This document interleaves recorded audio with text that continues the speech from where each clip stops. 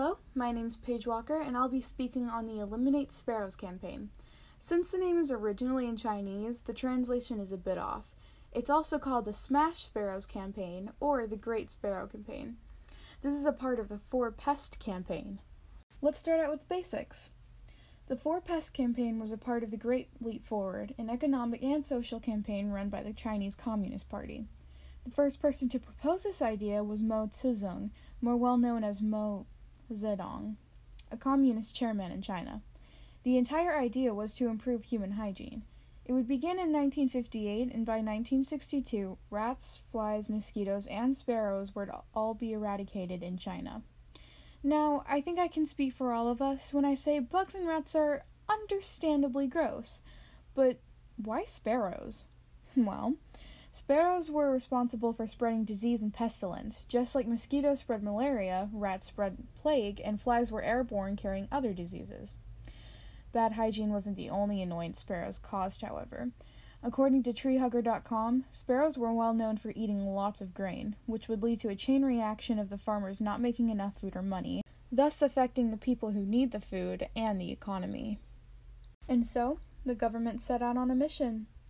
Many of the campaign posters were including as many people as possible. Men, women, and even children were all recruited to kill as many sparrows as they could.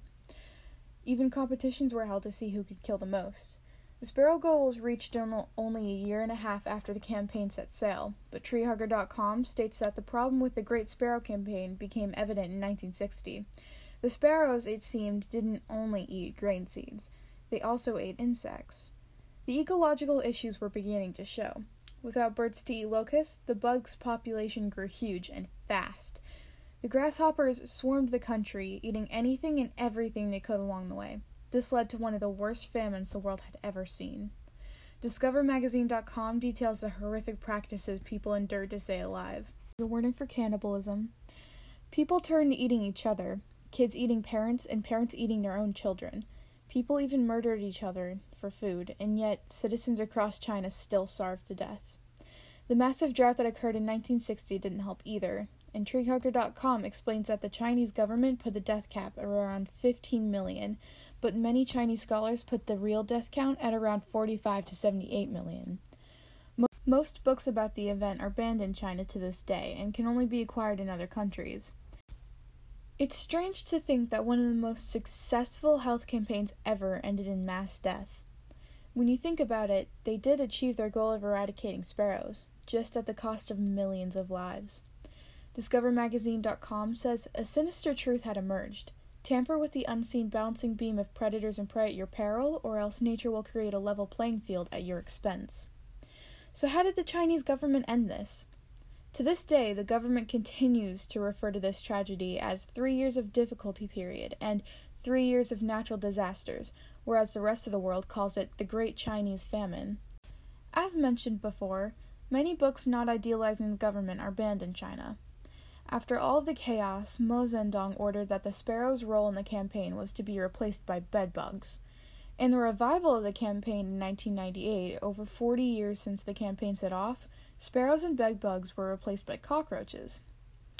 Locusts are still a huge issue in Chinese farmland, so every season before planting, the government releases rafts, groups, of ducks to run through the fields and eat all of the locusts they can. And I mean hundreds of thousands of ducks. Sparrows never really made a comeback, though. There is a current issue going on in our world today where in Pakistan and Africa, desert locusts are swarming the country uncontrollably, very similar to China's problem. In the words of BusinessInsider.com, a swarm containing an estimated 200 billion locusts was recorded in Africa, and each insect can eat its own weight in food. That equates to as much food to feed 84 million people a day. China has decided to deploy 100,000 ducks to Pakistan to help with the issue. Pakistan and Africa are dealing with severe famine because of the pests, and China is deciding to not repeat history and help using their modern solutions. In conclusion, China wanted to rid of pests, but messing with the environment resulted in the worst famine the world has ever seen happen. Millions of deaths, tragedy, and an issue still dealt with today. Do not mess with the environment simply to improve life quality, for the devastating effects will wreak havoc for decades to come. The cover image for this podcast is from ChinesePosters.net.